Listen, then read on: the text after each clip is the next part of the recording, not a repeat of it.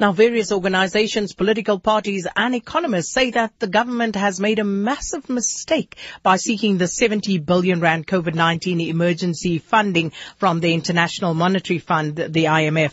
The IMF board yesterday approved the 70 billion rand support package to help South Africa weather the economic storm brought about by the COVID-19 pandemic. Now, the loan comes with an interest rate of around 1% and a much less stringent conditions than the IMF usually attaches to its financing.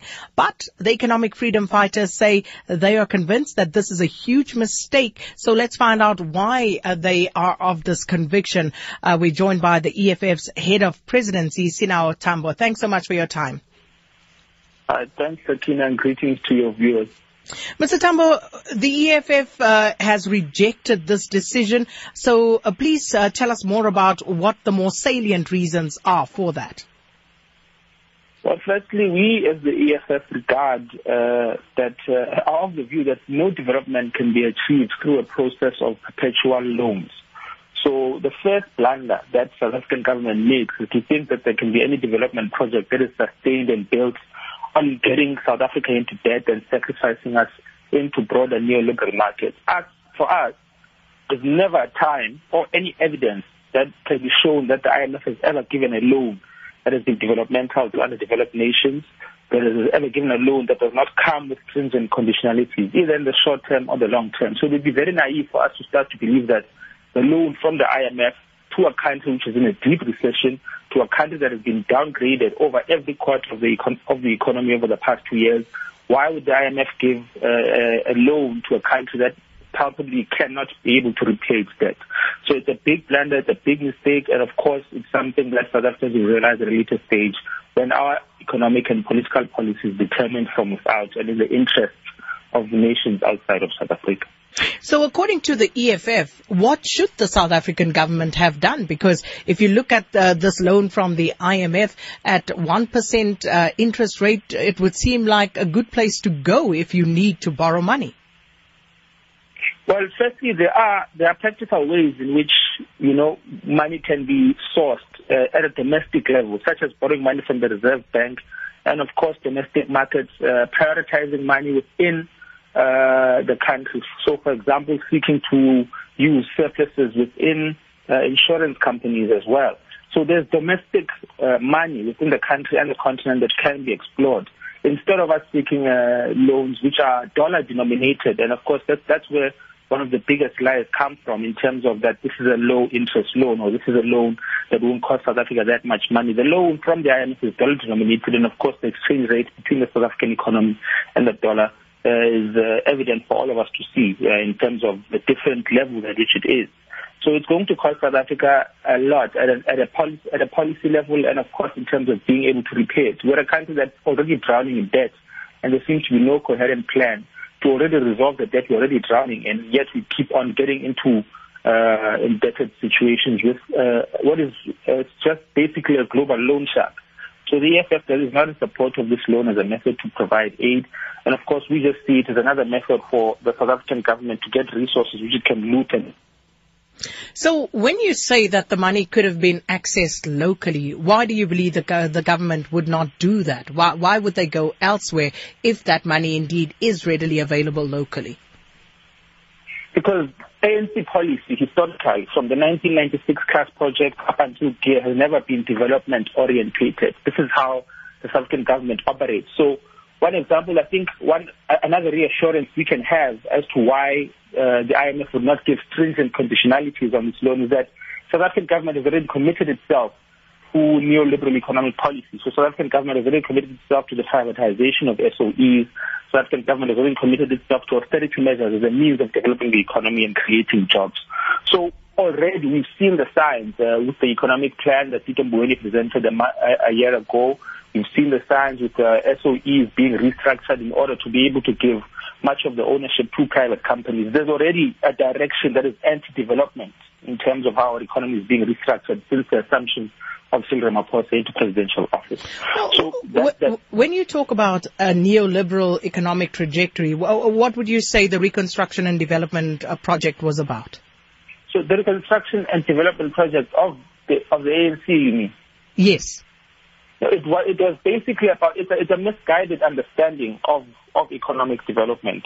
So instead of creating industry, instead of creating a sovereign economy through the industrialization, to creating of new industries and to expanding the economy into zones which are not developed, for example, in the Northwest, in the Eastern Cape and in Limpopo, and rather decentralizing our economy from Johannesburg and Cape Town.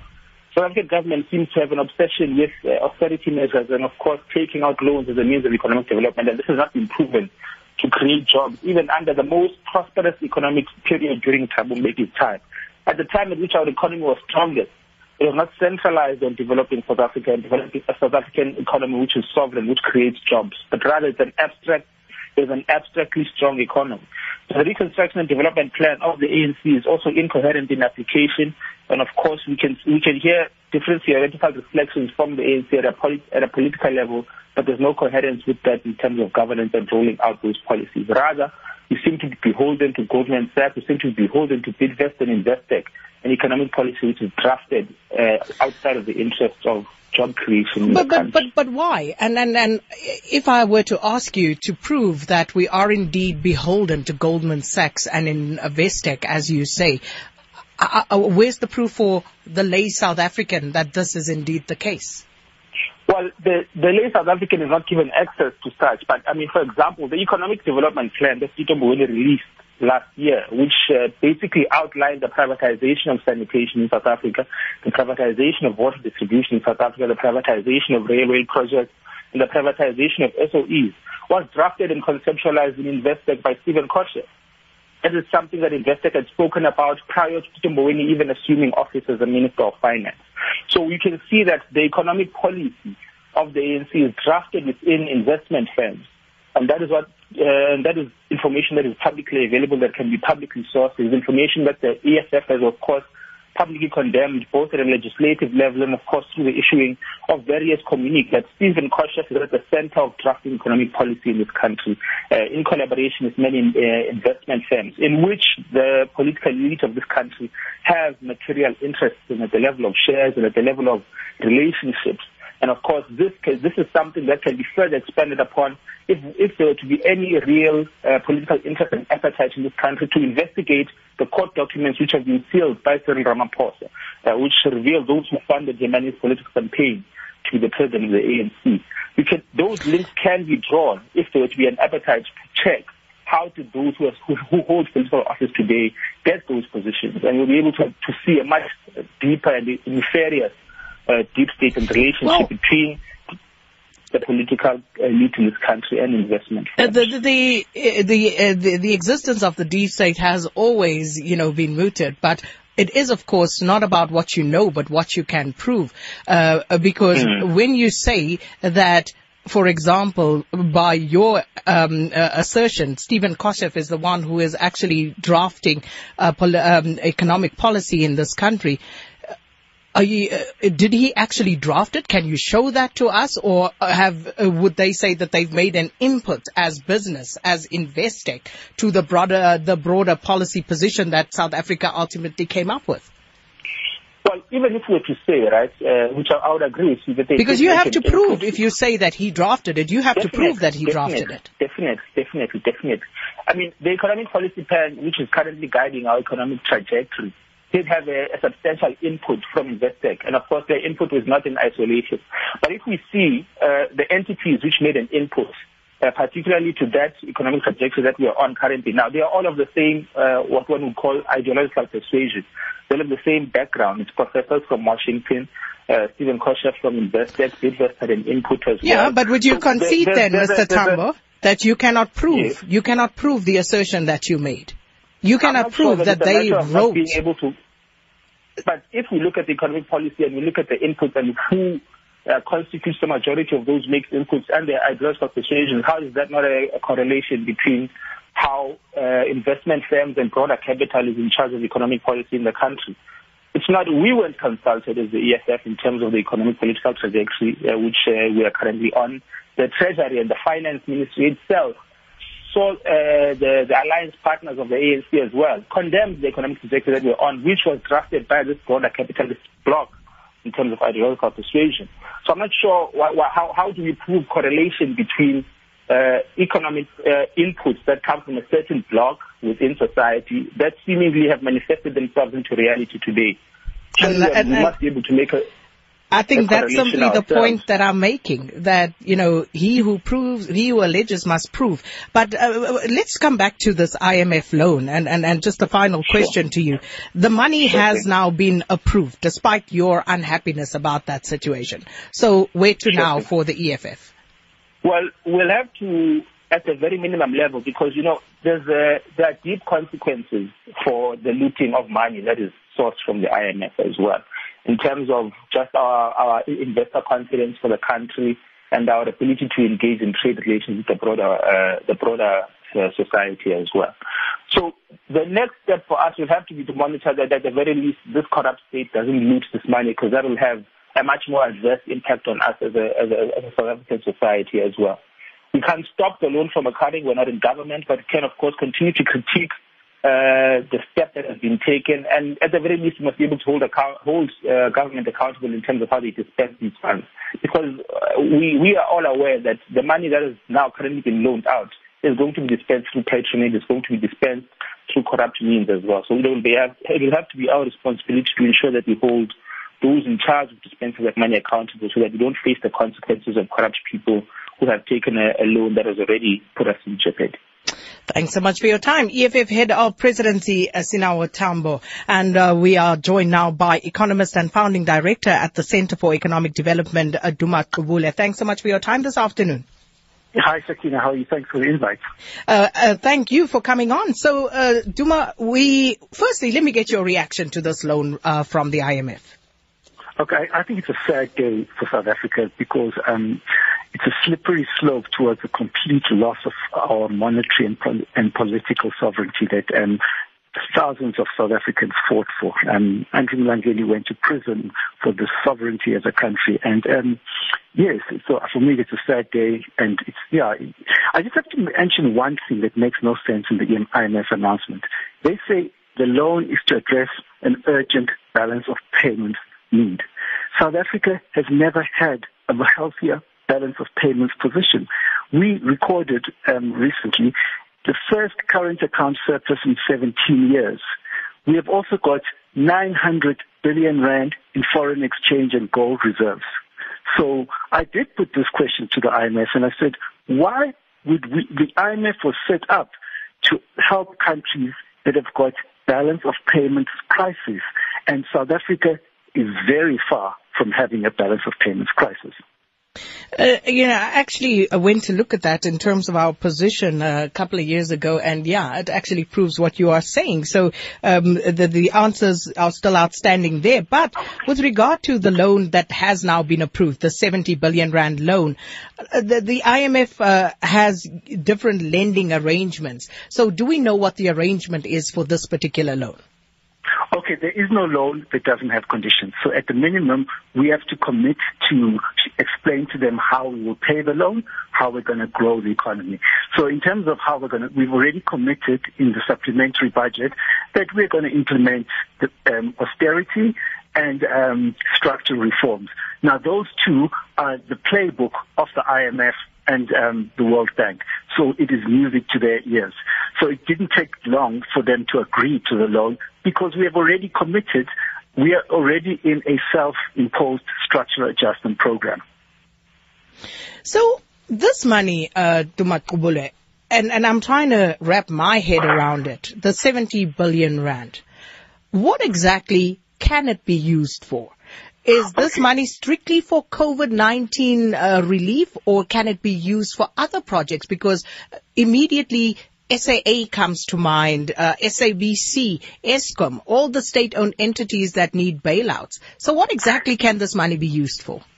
Okay, I did talk to them, and then I put this question. I said, okay, so if it's for the balance of payments, what are we going to use the money for? The money lands in the Reserve Bank's office, and then are they going to use it to supplement their foreign exchange reserve, in which case we don't need more foreign exchange reserve? And they said, no, we can use it. You can pass the money. The Treasury has an account at the central bank, and they can use it for whatever they want. Now, the money, Sakina, has already been accounted for. So none of the 70 billion rand will be used to to rebuild the damaged hospitals in the Eastern Cape. None of it will be used for the COVID response, because in the emergency budget, the government said they've announced a 36 billion rand increase in non-interest expenditure, which will be followed by 250 billion rand of slash and burn cuts in government spending. So none of this money South Africans will not see any of this money. Let's just take health as an example. The government has already said we are going to increase the health budget in the midst of the biggest pandemic in a century by only 2.9 billion rands. So that is where the money is going. The money is not going to help South Africans in any way. Let me give you another way. Our budget deficit this year alone is more than 700 billion. So the loan is less than 10% of our budget deficit. And it also makes no sense to be borrowing foreign loans when the UIF has got a surplus of 100 billion rands. So we've got foreign exchange reserves of 900 billion rands, UIF surplus of 100 billion rands. After they've paid out the COVID payments to the unemployed people, they will still have a surplus of 100 billion rands. So why then, and I asked this question of the EFF, if that is so obvious, why isn't it obvious to government? Well, the best answer I got, because I've been puzzled about this, I got from the economist Chris Marikani. This is not about money. This is about, it's to politically prepare the country for a fully fledged IMF structural adjustment program, because they can't achieve, the people who are committed to this program, the National Treasury, they can't do that through normal democratic means like through the ANC, NEC, or through Parliament or whatever, because it's going to be rejected. You saw when the DG went to Parliament, you got a big tongue lashing from the Committee on Finance. So it's messy to do it through democratic means. So rather lock the country into an IMF loan and the structural adjustment, and when you do X, Y, and Z, you say, no, we don't have a choice. We already agreed to the IMF. So that's the only explanation, because South Africa has the domestic resources to finance the 70 billion rand. And there's so many different options. Too many to even name. Yeah. So over the years, the IMF, the Bretton Woods institutions, for that matter, have become, sort of a swear word. Like, we won't go there. We will never, take money from them, because we've seen what they've done in miring other countries in debt forever, perpetually. So what has changed? Why are we now at that point? Okay, you've hit the nail on the head. So I did this article for New Frame recently, and I just documented their experience over the past 4 decades. So in emerging markets, we've had crises in Mexico in 1992, Mexico in 1982 in Mexico 1994, East Asia 1997, Russia 1998, Brazil 1999, Argentina, and Turkey more recently. So each of those emerging market currency crisis has because of the loss of monetary sovereignty following the accumulation of foreign currency loans. And so what I'm trying to say is that the IMF's track record in every single case has resulted in misery in the countries that it was involved with. I can just start, let me give you an example. In Zambia, Stephen Lewis, the former UN envoy for HIV/AIDS, said the IMF loan conditions had contributed towards the spread of the epidemic on the continent. He says the Ministry of Health can hire no more staff, and fully 20% of municipal districts have no doctors and no nurses. The IMF has failed to grasp the demonic force of the human and economic carnage caused by HIV and AIDS.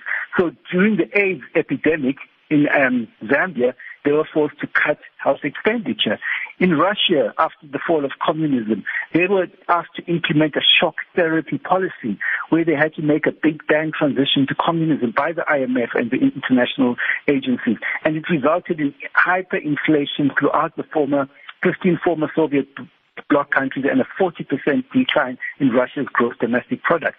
And in East Asia in 1997, Joseph Stiglitz, the Nobel Prize winner, was scathing about the IMF's interventions during that crisis, because most of the countries, they didn't have a budget deficit problem, but they were told to tighten their belts. There are so many examples. And lastly, I can talk about Greece recently, where the Greek debt doubled after the IMF and the Troika became involved in their country. It is just the case, as you say. There is a long list of countries, developed and recently developing countries, and developed countries that have been under the clutches of the IMF, and it has ended in disaster. And the last thing that Sakina, when you go to the Mashonisa, the first loan always seems harmless, but in fact, there's a study that was done by this UCT academic, and it showed that every country that has gone to the IMF, 11 have gone on to rely on the IMF for 30 years. 32 have been borrowers for between 20 and 29 years, and 41 have been using the IMF aid for between 10 and 19 years. He says this shows how impossible it is for a country to wean itself off an IMF program. So that's what I'm trying. It looks harmless right now, the 1%. That's what they want us to believe. It's the hook that's going to get us addicted to this foreign currency debt. Duma, this is, of course, not the only loan that we have actually applied for and actually got, and I believe there may be more on the way. So how are we, as South Africa, going to service these debts, given our current economic situation? Sakina, the original World Bank loan of Medupi, I think it was done at an exchange rate of 7. The ESCOM loan for Medupi, now the exchange rate is 17%. And so what people, when they tell you 1%, they don't mention that there's huge foreign currency risk that can cause chaos. South Africa, we've got the most volatile currency amongst all, one of the most volatile currencies in the world. So there's this foreign currency risk. It's called the original sin in finance of borrowing in foreign currency. Now, in South Africa, we've got the unique privilege amongst developing countries of having 90% of our sovereign debt denominated in local currency, and only 10% is denominated in foreign currencies. And I believe that I don't think that we should go to the New Development Bank or the African Development Bank as long as they're funding the loans in foreign currency, because foreign currency crises, every crisis that we've seen in developing countries over the past 4 decades has been due to the accumulation of foreign currency loans. And also, Duma, during this lockdown period, the president promised us transparency in everything that was going on, all the money being spent. But we haven't heard back from so many of these institutions that were meant to take care of the 500 billion rand, for example. Where are we with that? How has it been spent? Are we able to account for that at this point? At the recent central bank press conference, they asked the central bank governor, what are the terms of this loan? And he says, no, I can't tell you. We're going to post it on our website after we've signed it. Now, that is not transparency. And if you go on their website now and on the Treasury's website, they don't tell you the exact conditions on the loan. They don't tell us as South Africans what they have committed to. And I'm on the website now, I cannot see anything relating to the IMF loan. And in the Treasury one, they don't explain anything. Yeah. But you're right. Is that acceptable, though? Sorry? Is that acceptable? Why can't we know? No, because ultimately we are paying it. Yes, because a lot of these IMF agreements are done behind closed doors, and we should know as South Africans what are the terms, the T's and C's that we've agreed to. And quite frankly, I haven't seen it. The governor said he's going to post it on one of the government websites. He said you must read the IMF website. The IMF website doesn't say anything, and neither does the Treasury website or the Reserve Bank website here. Well, Duma, thank you so much for your time. We're going to have to leave it there. Duma Gqubule, who is an economist and founding director at the Center for Economic Development.